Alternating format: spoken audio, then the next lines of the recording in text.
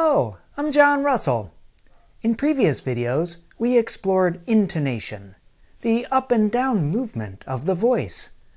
You learned about how Americans use rising intonation at the end of some sentences and falling intonation at the end of other sentences. But what about intonation within sentences?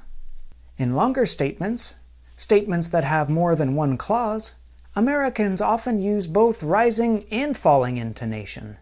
It's like a ball sport, tennis or basketball. The ball goes up and down. The same motion is true in everyday speech. Listen to this example. I want to play tennis, but I have to finish my homework first.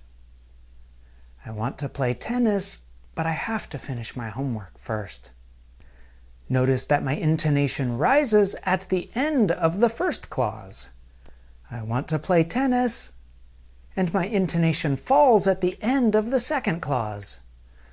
But I have to finish my homework first. Consider this example. If he studies hard, he will pass the test.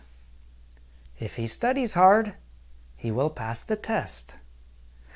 We also use this same general idea in sentences with introductory words. For example, by the way, who told you that? By the way, who told you that?